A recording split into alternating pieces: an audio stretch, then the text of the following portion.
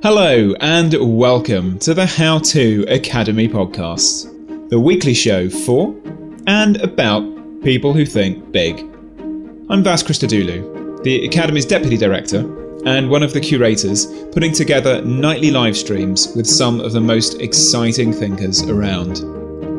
If the names Michael Sandel, Malcolm Gladwell, Elizabeth Gilbert, John Cleese and Ruby Wax excite you, then head over to howtoacademy.com where you'll find them amidst a very full calendar of talks and in conversations covering everything you need to know about the world in 2020.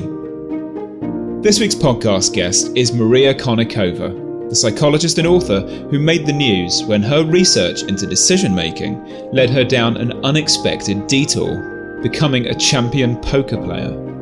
Maria reveals the whole crazy story in a new book, The Biggest Bluff. She joined journalist and broadcaster Hannah McInnes to tell us more. Maria, thank you for joining us. So tell us why you decided to take on this momentous task. Sort of give up your life, your sleeping habits, all the stability that you had, and sort of participate in your own experiment and not do the research in perhaps a more normal or relaxed way. Well, thank you so much for doing this, Hannah, and for hosting me today, first of all. And secondly, the way you phrased that question was just absolutely perfect, because I will tell you about what inspired this journey, but I'm so glad that you mentioned the sleep deprivation and the change in habits. I don't think I quite realized what I was getting into, because I did not know anything about poker. I didn't know about the world. I didn't know about the life. I actually really didn't know what I was signing up for, because what brought me to this book, what brought me to this journey, wasn't what brings most people to poker, which is a love of games, a love of cards, someone in their family who plays poker, or the fact that they play chess already, or backgammon, or bridge, or Magic the Gathering, or something else. For me, it wasn't that at all. It was a fascination with chance, with the role that luck plays in our lives, with learning to tell the difference between the things that are within our control and the things that aren't. And I knew that I wanted to write about that, but I didn't have a way in. I didn't have a story.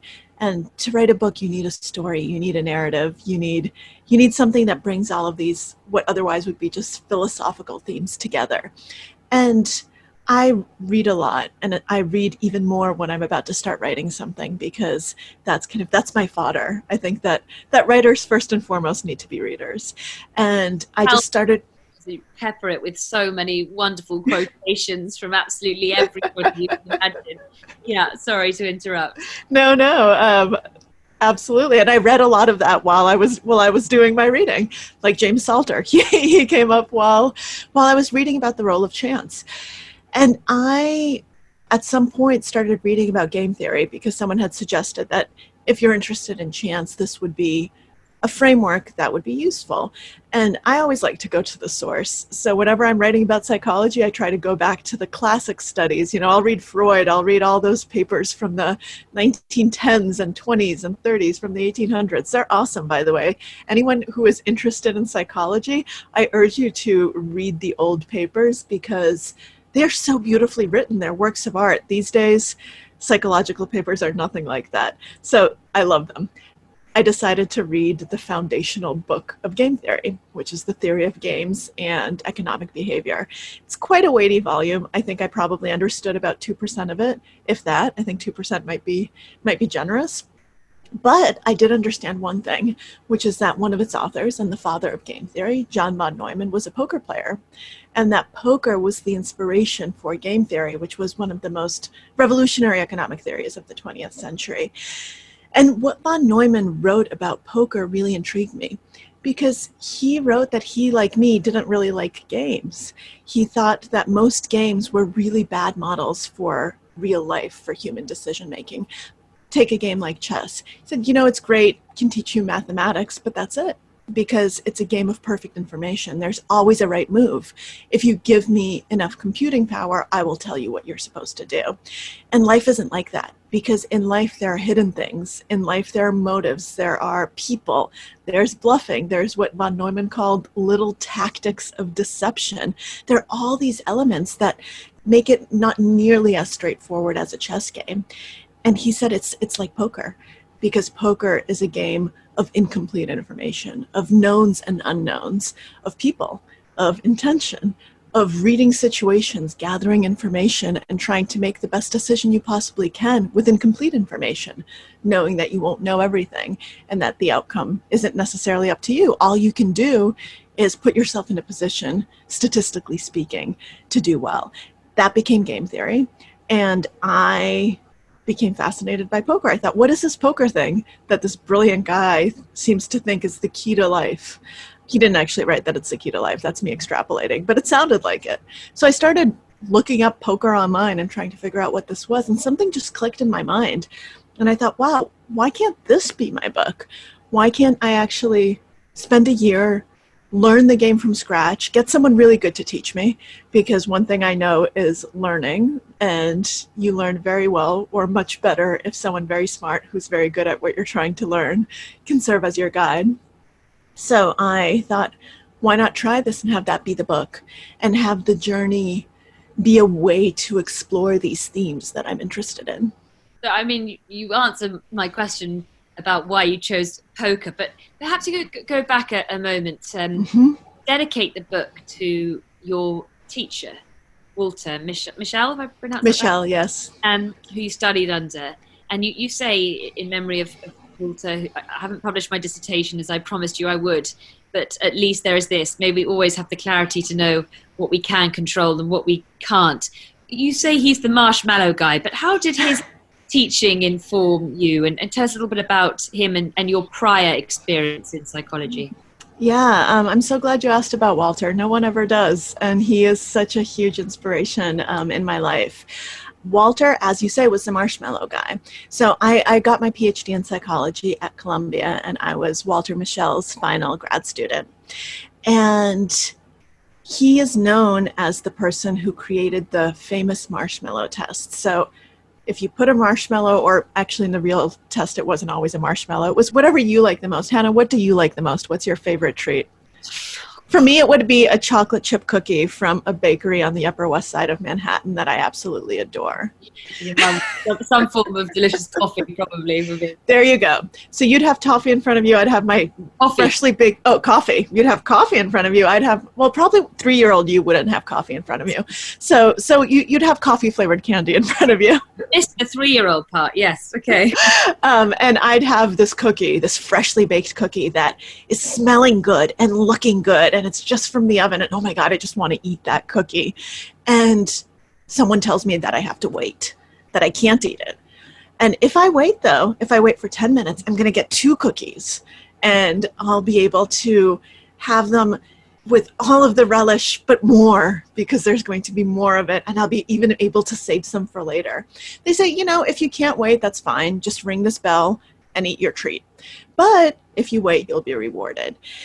And what Walter and his colleagues found was that kids who waited longer, who were able to delay gratification, who were able to actually not eat the treat and wait for the experimenter to come back, they ended up doing much better in life. So this length of time that they could wait for their treat predicted how well they did in school, how well they did in university, their health outcomes, their relationships, their happiness, all of these things. And it became very clear that self-control was this huge factor, that the ability to cool hot emotional stimuli was incredibly important. And something that's not often mentioned, but which I think is really interesting, is that there were kids who couldn't wait, but then learned to wait. And those kids had outcomes that were just as good as the kids who could wait spontaneously. So it also taught you that these skills can be taught. Sure, some people might have them intuitively, but you can break them down, and you can actually teach someone to have better emotional regulation, to be able to wait for longer periods of time, and their lives turn out just as great. And to me, this was fascinating. I knew I wanted to work with this man for graduate school, and I was really interested in decision making. And so we decided to kind of look at self-control in decision-making context for adults, not for children, and see, does this ability really make people better at evaluating risk, at figuring out how to act when there's very little control, where you're in a very uncertain environment? And we found the opposite. We found that people who are normally really, really good at controlling themselves, when you put them in a situation that's risky, that's uncertain, that's ambiguous, that keeps changing, where there isn't a lot of control, they get overconfident. They think they know what they're doing, and they fall for something known as the illusion of control. That's when we think we're still in control of events, in control of our actions, even when we're not. And it's a very powerful thing. It was so funny. We had people, this was a very famous study that was first done in the 70s that we replicated, where people had to predict the outcomes of a coin toss. And a coin toss, we can all agree, predicting the outcome is not something that's skill-based, right? Total chance. You don't know how a coin is going to land. 50-50, heads or tails. And it turns out that in certain situations, people can be made to think that they're very good at predicting the outcomes of coin tosses, even very smart people. So we were talking to, Columbia students, traders, people who actually work in the finance industry. They're like, yeah, I'm good at predicting coin tosses. This is good. I'll improve. And this was mind-boggling to me. And to see such smart people taking credit for things that they shouldn't take credit for and blaming other things, saying, oh, it's not me, it's just this experiment is flawed, if they started losing money. And it's something that really stayed with me. And I thought, wow, this is a major shortcoming of decision making. How do we parse that? How do we learn to not fall for the illusion of control? How do we learn to actually figure out where our control ends and to make the most of it, to actually change our decisions when we need to, when we're the ones making mistakes, and also recognize when an environment is such that the outcomes are going to be what they will be and we can't do much about it. And so this just stayed with me, and it was always in the back of my mind because we'd found this problem, but we didn't have a solution. And I think on some level, I kept looking for the solution, and I ended up ultimately finding it in poker. And I want to come on because, the majority of what we'll go on to talk about is how you sort of navigated that between control and luck. Can I quickly ask you a question that you addressed at the very start of the book, when you went to tell your grandmother that what you've decided to do? And she's not appalled, that would be too strong a word, but she doesn't approve, let's say that. And you have to have a conversation with her, or you maybe avoid it on that occasion, but one that you carry on having to have again and again, which is this idea that people equate poker and gambling.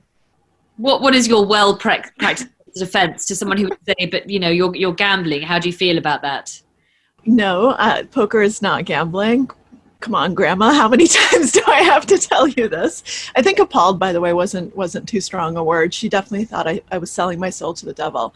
But it is something that I've had to talk about a lot. And I've had to prove that poker is a game of skill and not chance. And I think there's actually a very, very easy way to do that, which is that in poker, unlike in any other game in a casino, you can win with the worst hand and you can lose with the best hand. So at the end of the day, it's the more skilled player who wins more often than not, and not the player who holds the strongest cards.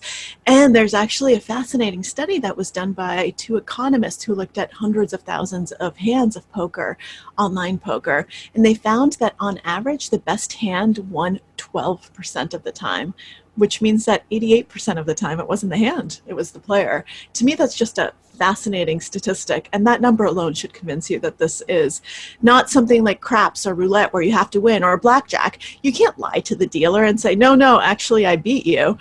Doesn't work that way. You either win or you don't win.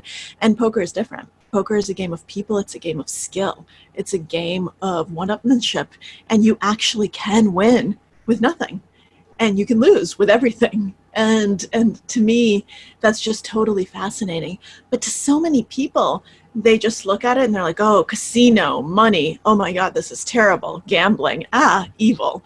And even to this day, I've gotten emails from people who said, I used to be a huge fan of you and I'm not anymore. You've lost a fan because now you're an evil gambler. So that happens. You do. Although I think you find gambling. I mean, you will let people read the book, but you find yourself in places where there's gambling going on. I don't think you like it all that much, but I don't. You do. Something that gambling gets quite a bad rap. Of course, it does. Gaming similarly does, and you do point out the benefits of gaming, don't you? I mean, the idea that games give us a chance to look at luck and the way it informs our life. I feel like a lot of people I know who worry about their children gaming incessantly would feel perhaps relief at those words. Absolutely. I mean, I think games are not just important. I think they're essential. I think they're such an essential tool of learning because life is messy and noisy and complicated.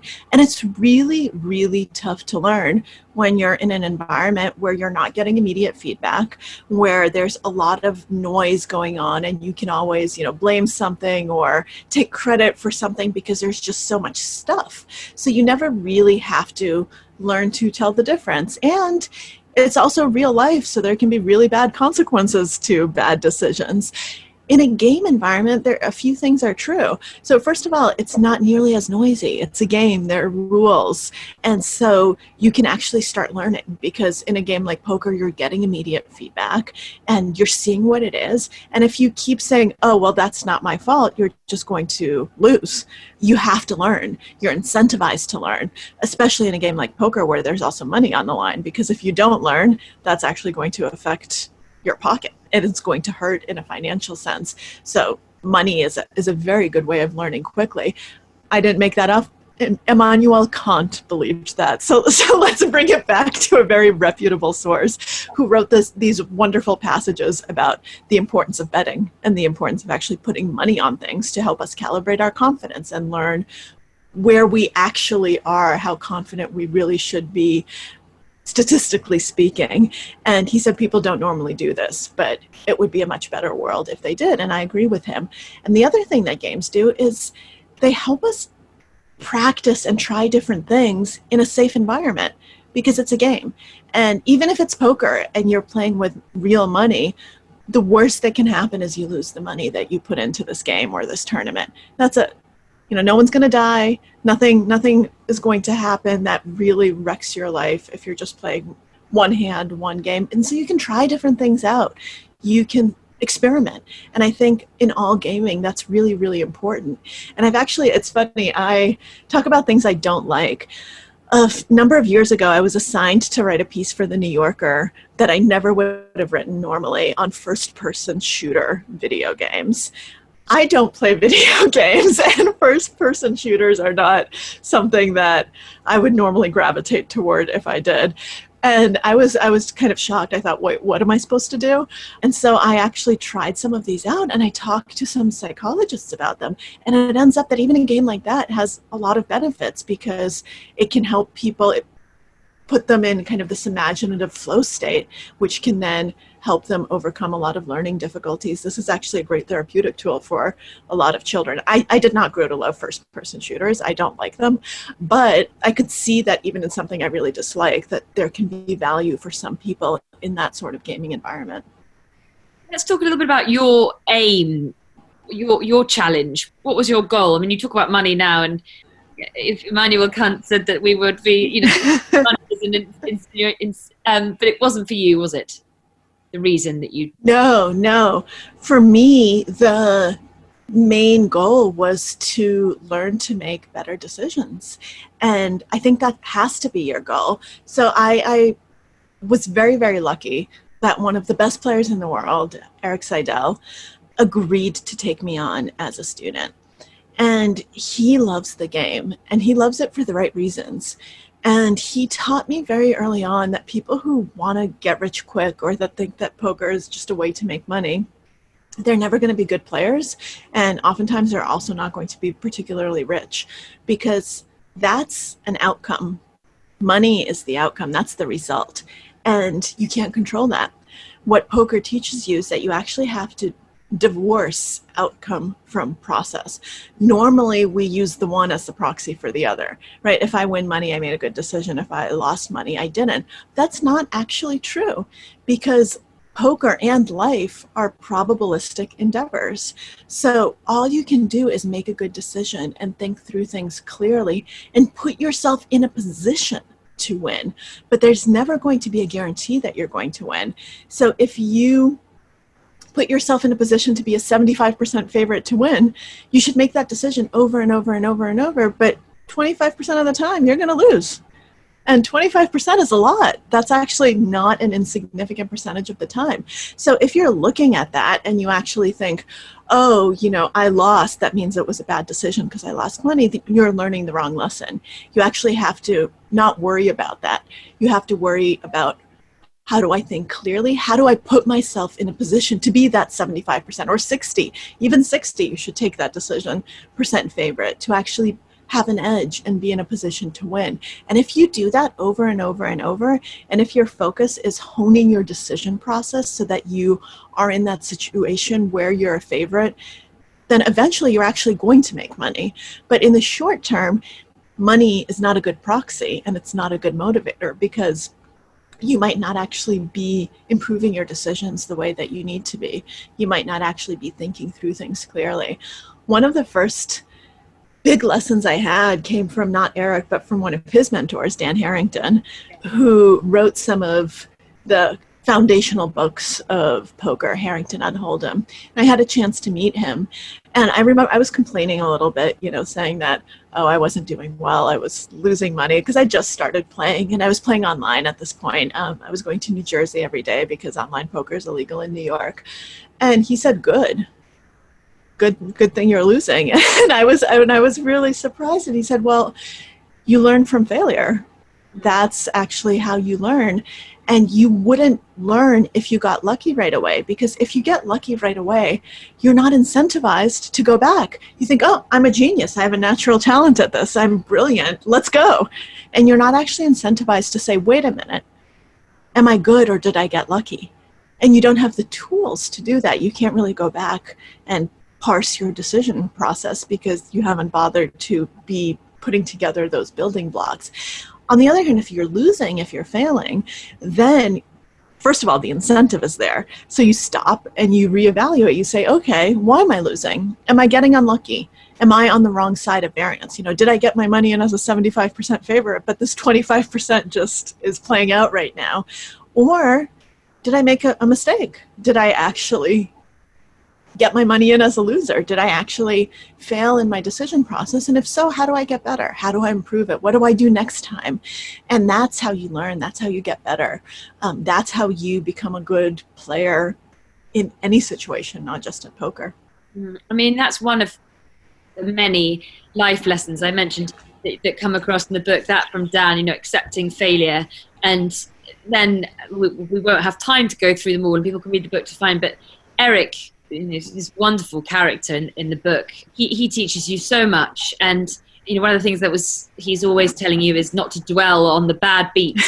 That's so many lessons for life, I thought. Yeah, absolutely. That is one of, I think, the most powerful lessons he gives me. And for people who aren't familiar with poker, bad beats are when you do exactly what Hannah and I have been talking about, get your money in as a favorite, and then you lose. And someone else, you know, hits the miracle card and lucks out and beats you. You should have won, except poker teaches you that there's no such thing as should have, because probability doesn't care about you. It's just variance. It's just statistics. The cards don't know who you are. And they're not saying, you know, Maria should have won. Let me just put the card that's gonna seal it for her here. It doesn't work that way. It's totally random. And so sometimes the card that makes you lose is going to come out. That's a bad beat. And if you are around poker players, not even for long, for 5 minutes, you're going to hear a bad beat story. Someone saying, oh, there was this terrible situation. These days, whenever anyone meets me, that's usually, if they play poker, that's the first thing they start telling me is their bad beat story. And I'm not Eric, so I just smile and nod, as opposed to saying what Eric told me when I tried to tell him my bad beat story. So I was in Vegas for the first time playing poker, and I'd been there for a while. I spent on and off a few months in Vegas learning to play live poker. And I thought that I was going to have my first ever tournament cash. And I couldn't have been happier. someone hit the miracle card, bad beat. I was out of the tournament. I was devastated. Ran to Eric and started pouring my heart out. And he said, I don't want to hear it. And I was so mad at him. I was so upset. I thought, you're my coach. You're supposed to listen to me. He said, no, I don't want to hear what happened. Do you have a question about how you played the hand? And I said, well, I guess not. I mean, I had top set, which is one of the best hands you can have with just 3 cards on the board. So of course, and he said, yeah, there's only one decision there. You get, how do I get the most money in the middle? That's it. And you made that decision. So I don't want to hear the rest. And at that point, he made me promise that I would never tell him the outcome of a hand. He did not care if I won or lost, because that didn't matter. All he cared about was how I was thinking, why I was making certain decisions, whether I had questions about how I should act in a certain situation. He didn't care what the other guy had. And I say guy, but it's guy, because 97% of the poker world is male, so hardly ever is it another female on the other side. And he said, I just don't care. That's not what's important. And telling bad beat stories is like taking your trash and dumping it on someone else's lawn. It's toxic, it's bad, it makes you bad to be around, and it's bad for your own thinking because it's trash. I mean, it's toxic to you because what are you doing? You're dwelling on the outcome. And what we've been talking about for almost the duration of this conversation, because everything keeps coming back to that, is you can't dwell on the outcome. The outcome doesn't matter. You have to focus on the process because you don't control the outcome. That's outside of you. That's chance. You control the process. That's skill. And you need to work on maximizing your skill over and over and over, because then you'll be in a position for chance to go your way. You'll be in a position to get lucky more often than not. And if you just keep focusing on the bad stuff, keep focusing on the chance, not only will you not be learning, but you'll actually probably not put yourself in good positions because your mindset will be all screwed up. And you'll be dwelling on all of these bad things rather than taking the opportunity to learn and to just keep going. Because we only have so much emotional energy. And if we're wasting that energy, dwelling on something bad that happened and telling it to other people, I mean, not only are we really depressing to be around, but we are not using those resources to do something about the things that we actually have some control over. So no bad beats is, I think, one of the most powerful lessons that he ever gave me, because it's so crucial for everyday life. I find it so liberating to realize that you shouldn't dwell on these bad beats that happen, that instead you just say, okay, bad beat, let's move on. Right, let's see what we can do next. How can I put myself in a position to get a bad beat again?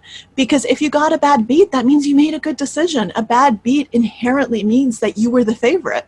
So if you never get bad beats, that means that you don't take enough risk. That means that you don't put yourself out there enough.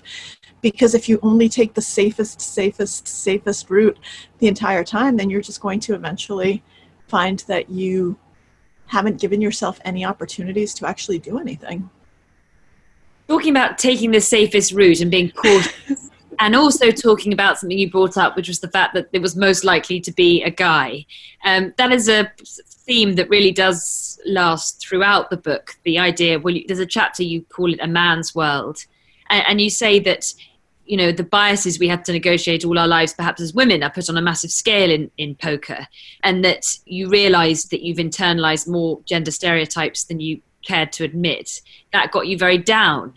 So how has the game, it's obviously a predominantly male game, which you were navigating in, but how has the game how did it make you think? How did it sort of intensify those ideas of gender stereotypes in your own life? And how did you then go on to sort of use that to try and alter them and change things?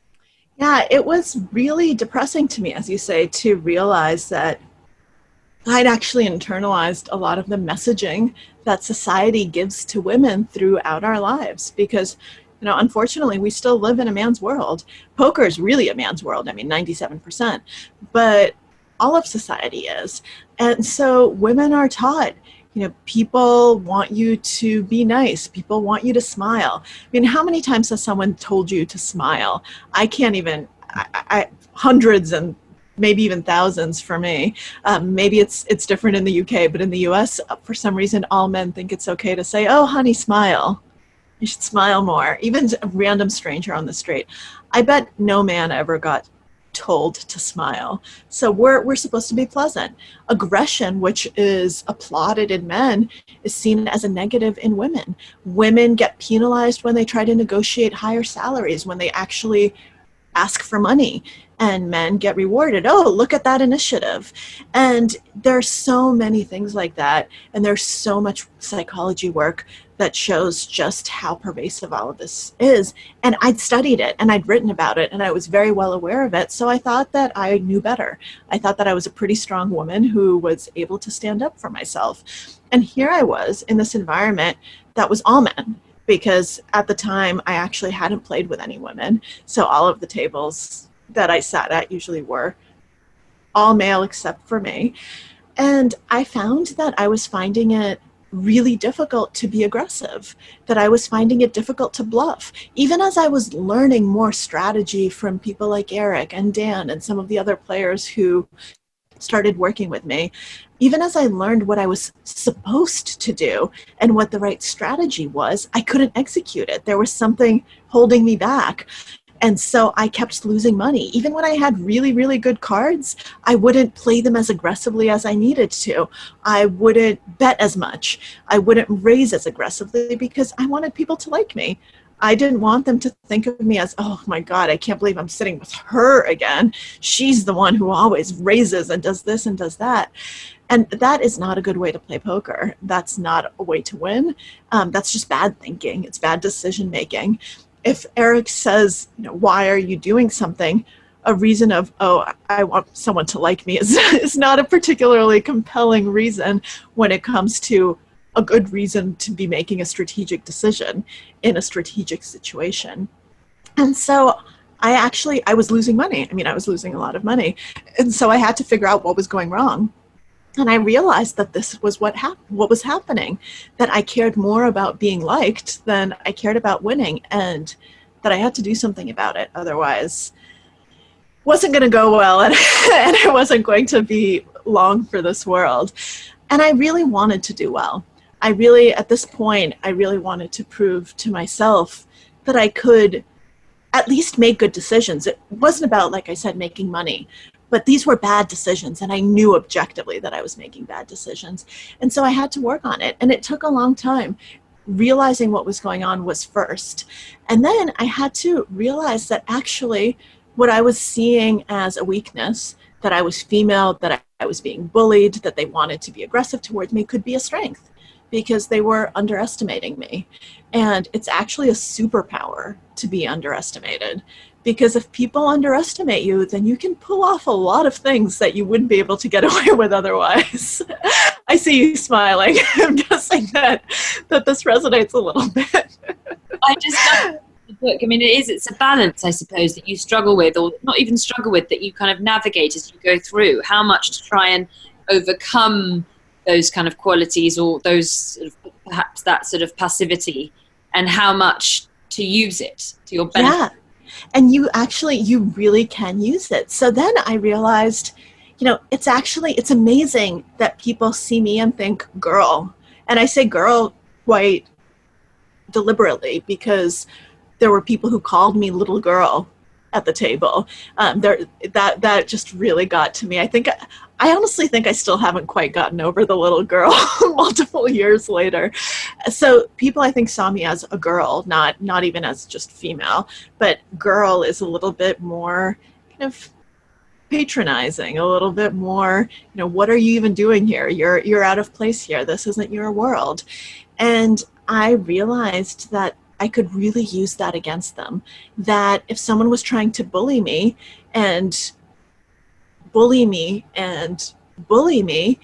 wow, they can't have good cards all the time. They just expect me to fold. And you know what? They're right, because up to now I have been folding because I thought, I don't want conflict. I'm just going to fold. So now I'm not going to. I'm going to actually fight back. I'm going to find the situations where I can use this, where they're bluffing too much, where they're being overly aggressive, where they're actually also not following optimal decision strategy, or at least they were when I was folding. But if I suddenly show signs of life and react, they no longer are. And I'll play that way. And if I figure out how they see women, how they see me as a female, I'll be able to figure out how to play against them. Because normally they haven't really played with women. And oftentimes they'll have one woman they know who plays poker, like their girlfriend plays poker, or their mother plays poker, or their wife plays poker, or their, someone else, their sister plays poker. And they'll oftentimes say something like, oh, my girlfriend never bluffs. And so I'm like, oh, wonderful. You think women don't bluff. So now I can bluff you a lot more. Or they think that women always bluff because they don't ever want to fold to me. Okay, fine. I'm going to bluff you a lot less. But you know what? When I have good cards, I'm going to bet so much because I know you're going to call me because you are incapable of folding to me because you don't want to fold to a girl. And so once I started realizing that this was going on, I started being able to use it against my opponents, and I started winning. I actually started making money. Tell us a little bit about what you call the kind of the motley bunch. You do have these wonderful moments. I mean, you travel far and wide on your tours to all sorts of weird and wonderful places, and just perhaps you could paint a picture of that poker championship scene, the sort of eclectic mix of people and their nicknames. Sure.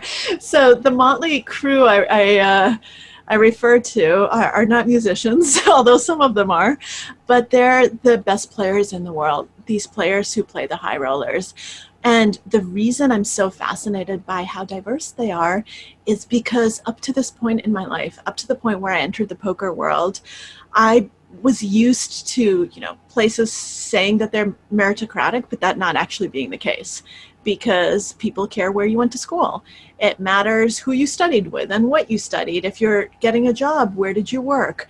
Who was your boss? What's this? What's that? And all these biases come into it, and can be really hard to get ahead. And merit is not necessarily rewarded. There's a lot of quid pro quo and old boys club and old girls club, who you know, where you're from, what your last name is, what religion you are.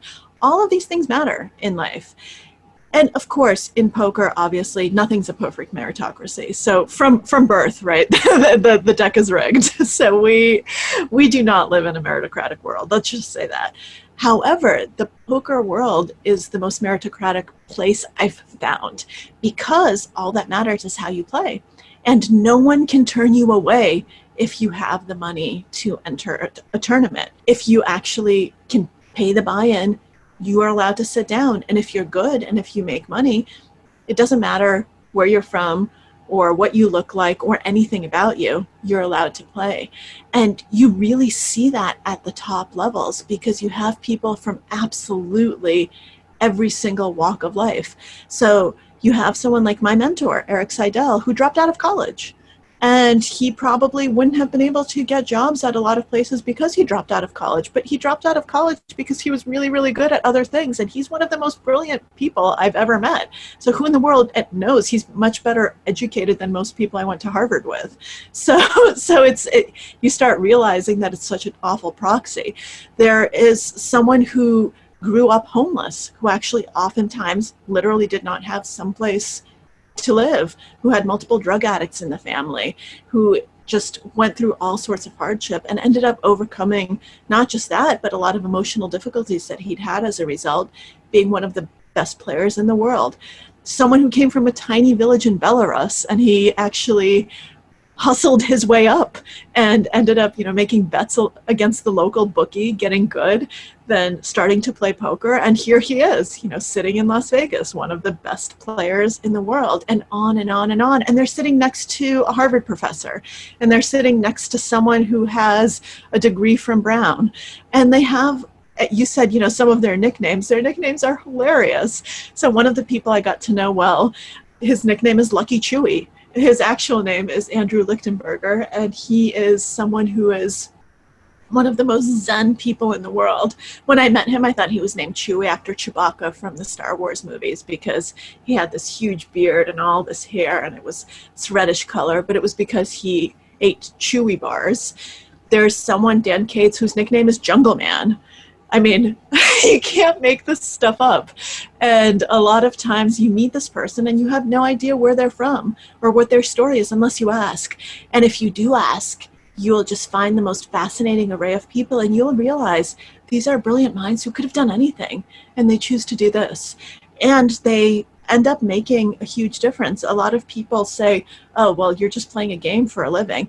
But take someone like Dan Smith, who I very briefly mention in the book. He's not someone I worked with extensively, but he's someone I really like and got to know a little bit. He holds one of the best charity drives every single year, and he doubles everyone's contribution to the most effective charities in the world because he actually knows how to evaluate effective giving and effective charity work, because that's what poker teaches you, how to actually look at these organizations and figure out which ones will make a difference in the most number of people's lives and make the greatest difference.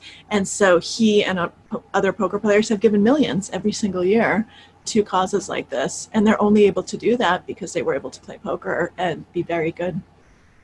One of the main things that you learn, but also that you are already skilled at with your background, is making judgments about others. And I'm just wondering how much you felt that was what propelled you forward to such success, because we've hardly touched on the fact that you did do extraordinarily well. You won a championship and you went on to participate in lots of others. But how much do you think your ultimate success was about your ability to read people? I mean, I think that psychology is always going to be my greatest edge because that's my background. That's what I'm good at. That's where my strongest contribution is. Yes, I'm ramped up on the math. I learned how to use all of these software programs and run all these analyses, and I'm not great at it. I do my best, but I don't enjoy it very much. And that's never going to be my strong suit. But what I do know well is people. So I think that's definitely where my greatest edge came from, but not in the way that most people would think. It's not like I became really good at spotting, when someone's left eyebrow twitches. It's not reading people in kind of the old-fashioned or the movie sense, the James Bond sense, where you find a tell on the villain and then you can use that tell against them. No, it's more in knowing the psychological makeup of people, what motivates them, how they react to certain things, what the dynamics are at the table through observing them for long periods of time and really carefully taking note of this. How does this person react when they lose a lot? How do they react when they win a lot? How does their emotion seep into their decision making, and how do I take advantage of that? So it's more of that and less of the, right eye looking to the left, that means that this person is bluffing. That's what you say. It's a common misconception that there's a lot that can be read from somebody's face. And, we all say that we can, eyes are a window into the soul. Not so, you say. No. In fact, we're really, really bad at telling whether someone's lying by looking at their face. About 50-50. So it's a coin toss, whether we're right or not. And in fact, we look at the wrong cues. We look at the jaw, we look at the eyebrows, we look at all these things that don't matter. And most people are actually pretty good at controlling their faces when they need to. We do it all the time in real life. Think about how often you control your face in social interactions. If you always mirrored every single emotion that you felt on your face, you probably wouldn't have very many friends or social acquaintances because you would probably a little bit too much would seep out. So we're very well practiced at it. And I won't go into detail on this because I know you have other questions, but it turns out that other parts of our body, actually, if you're looking at physical things, there are other parts of our body that give off much more information, like the hands. So if you want to be looking for tells, you should be looking at the hands and at how someone's hands are acting, not at how their face is acting. And that's obviously, another avenue that you sort of go into. I'm just thinking now, is like, what am I doing with my hands? Lastly, one of the really important lessons that you learn that is so important in day-to-day life is just how important it is to focus. And, it's something we all know and still find so hard. The distractions around us are just ever increasing. It feels. And we do 100 things at once. And one of the things you learn around the poker table is that those people that you aspire to be are the ones that are focused so entirely, no distractions. Absolutely. And it sounds so easy. The first thing that Eric ever told me when, I asked him, what's the one piece of advice that you can give? And it was deceptively simple. Pay attention. And you think that it's just such an easy thing to do, but it's not.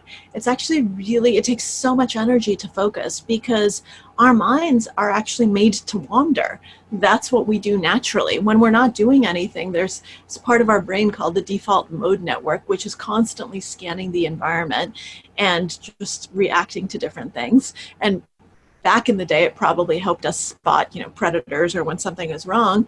These days, it's like, ooh, a new pop-up. Ooh, something's happening on Twitter. Ooh, something's happening here. It's a perfect storm. So it's never been easy to pay attention. Whenever someone says, oh, the modern world has really made it impossible. I was like, well, actually, medieval monks had problems paying attention. They called it acedia, the noonday demon, where they couldn't focus on their prayers and they found their mind wandering. So this is something that everyone has problems with. So pay attention means put away the phone. Don't be looking at the television and at the sports game that's playing, because it inevitably will be playing. If you're playing in a casino, they're going to have sports games there because people are betting on the sports. No, instead, actually just learn to focus on the moment, on the present, on what's going on. And that means learning to pay attention to the players. So even when you're not in a hand, really paying attention to other people, seeing what they're doing and noting it down, and also paying attention to yourself. Checking in with yourself. What's going on in my mind? What's going on in my body? What's going on emotionally? Because that will help you make sure that you're not going on tilt, which is a wonderful term that we haven't talked about yet, but it's a poker term for letting emotions seep into your decision process. So if you learn to be attentive to your own body and your own mind, you'll be able to spot the telltale signs of yourself getting either upset or angry or excited or all of these different things. And normally we don't see the lead up to it because we're not paying attention to ourselves. We're not paying attention to what's going on in our minds. And I think that it's one of the most important things we can do to be successful in any situation. Really learn to pay attention. How much do emotions affect? I mean, are emotions always a bad thing in decision making? No, they're not. Usually, I mean, if you want to pick or yes or no, say yes. They're usually bad. They can be good, and there's actually very interesting research that shows that people who actually had lesions to the brain where they weren't able to experience the negative emotions of risk ended up going broke in a gambling task, because sometimes emotions are important. They're telling you something important. They're telling you watch out. There's a good reason for why we experience them. The problem is that most of the time we let incidental emotions that have nothing to do with the decision at hand affect our actual decision process. So what we need to do is learn to first identify the emotion that we're feeling and that we're feeling it, and then figure out where is it coming from. Is it actually something that's coming from the decision environment that I should be using? Is there any feedback that I'm getting right now? Or is it something that's totally unrelated? 9 times out of 10 is going to be totally unrelated. Actually, 99 times out of 100, it's going to be totally unrelated. And it will be something like, oh, that guy has been raising me every single hand. I'm getting so frustrated. I feel like I can't play any hands. Well, that doesn't matter. That actually shouldn't be affecting you. That emotion shouldn't be affecting you in this particular moment. Or you're mad at someone else, or you're excited because something good just happened, or you're hungry. That's something that's your body actually making you also make worse decisions. People end up taking worse risks when they are hungry, it turns out, because we focus on smaller, sooner rewards rather than larger, later rewards. All of these things matter. So being able to identify it and figuring out, should I be using this or not? And normally what you need to be doing is actually cooling, going back to Walter Mischel, cooling the hot emotion and saying, okay, I need to step away from the hot stimulus. I need to cool this emotion so that I can make the rational decision, so that I don't eat the marshmallow and instead say, oh, it's just a cloud and I can't eat a cloud. So I don't even want it anymore. Oh, there are so many things I want to ask you, but I must give over to the questions. So I'm going to do that now. Someone says, did you play bridge at all, which requires similar qualities to poker, logical thinking, understanding probability psychology? And, you know, the main difference is you play with a partner, so you don't have total control of your own decisions. The interesting part of that is obviously the fact you do talk a lot about how so much of this was because it was all down to you. Yeah.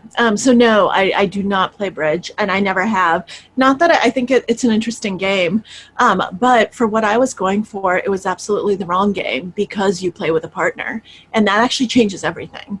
Because what I was interested in was, you know, the limits of agency of my own control, and in bridge, it's much more about, you know, reading people and actually learning to coordinate with a partner, which is very interesting and poses other strategic and interesting questions. But at the end of the day, you know, when you're making decisions in life, it's a solitary pursuit. And then someone had two questions, but they asked, I expect you can wrap them quickly. It's very good two questions. Do you acknowledge sixth sense and gut feeling? And do you use in poker or life the power of words in their pattern to instill suggestion? So in terms of the first question, gut is overrated. You want to go with your head and not your gut. And I get very mad at people who say, oh, it's all in the gut and intuition, because it turns out that people have two types of gut feelings, and they're both equally strong. The first type is completely right. Yes, you should have gone with your gut. And the second type is completely wrong. They both feel exactly the same. And when it comes to us being able to identify which is which, study after study shows that it's about 50-50. We don't have a clue. And you might think that that's not true because your memory is selective. You'll remember all of the times your gut was right and you didn't listen to it, or you did, but you'll forget all the times when you made a really, really stupid decision because of your gut. And that's just our selective history bias. and so I would say you should always be going with your head, so the only way your gut is actually right is if it's not your gut, if it's really your expertise. If you are someone who's an expert in this domain, who's done this thousands and thousands and thousands of times, what you think of as intuition might actually just be, well, not might actually be, but is knowledge that you don't have conscious access to. So someone like Eric, if he says, you know, this spot, I think this person is bluffing it, my gut tells me it's bluffing. It's not his gut. It's the fact that he's played with this person hundreds of times and has actually encountered this situation tens of thousands of times over the last 30 years. And so he's picking up on a pattern subconsciously that his brain has learned, because our brains are really, really good at learning pattern recognition, even when we don't know it. And he doesn't necessarily have conscious access to it because he's never had to explain it to himself or explain it to someone else. So it feels like gut, but it's not. It's expertise. And it's, in that sense, yeah, definitely follow your gut. But unless you're someone who has very, very rigorous subject knowledge matter, dismiss the gut and actually think things through and follow logic. And if your gut tells you something else, screw the gut and go with the head. So I feel very, very strongly about this. And I think otherwise it really screws us up. Message. Poker is very much an individual endeavor. How does it correspond to work as part of a team and psychology associated with teamwork? So I think that's something that poker teaches you, in the sense that it teaches you how to be more empathetic, because you have to learn how to read other people and how to actually see the world from other people's perspectives, rather than what you would do in this situation. What would this person do? It's something we're really, really bad at normally. Normally what we do is we take ourselves and we project ourselves onto someone else. We are our own basis for everything, because we're egotistical and we see the world from our own point of view.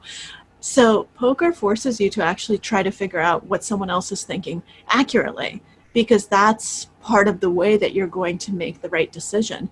And so whereas in poker, the reason you're doing it is to beat them and to take advantage of the dynamic, in real life, those skills are essential to teamwork, to working effectively with people, to learning to read people so that you can get along with them. So I think actually, even though poker is a zero-sum game in the sense that, you know, I win, you lose, you win, I lose.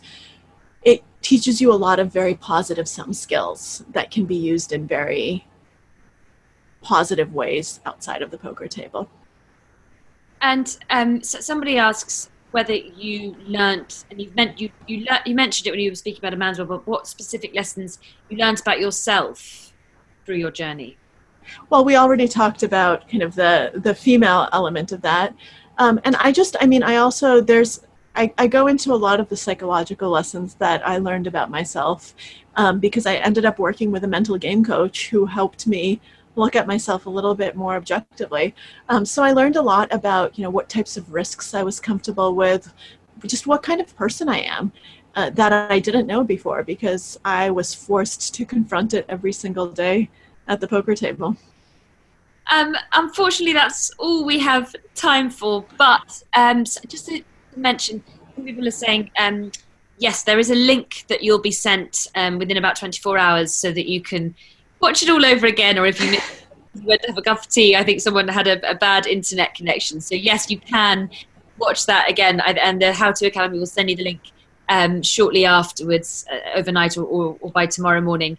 And also there'll be a link to where you can buy the book from a nice independent bookshop, which needs supporting in these times. And I don't know if you can see them, Maria, but lots of lovely people with not questions, but just saying to you, thank you so much for fascinating knowledge and insight. Oh.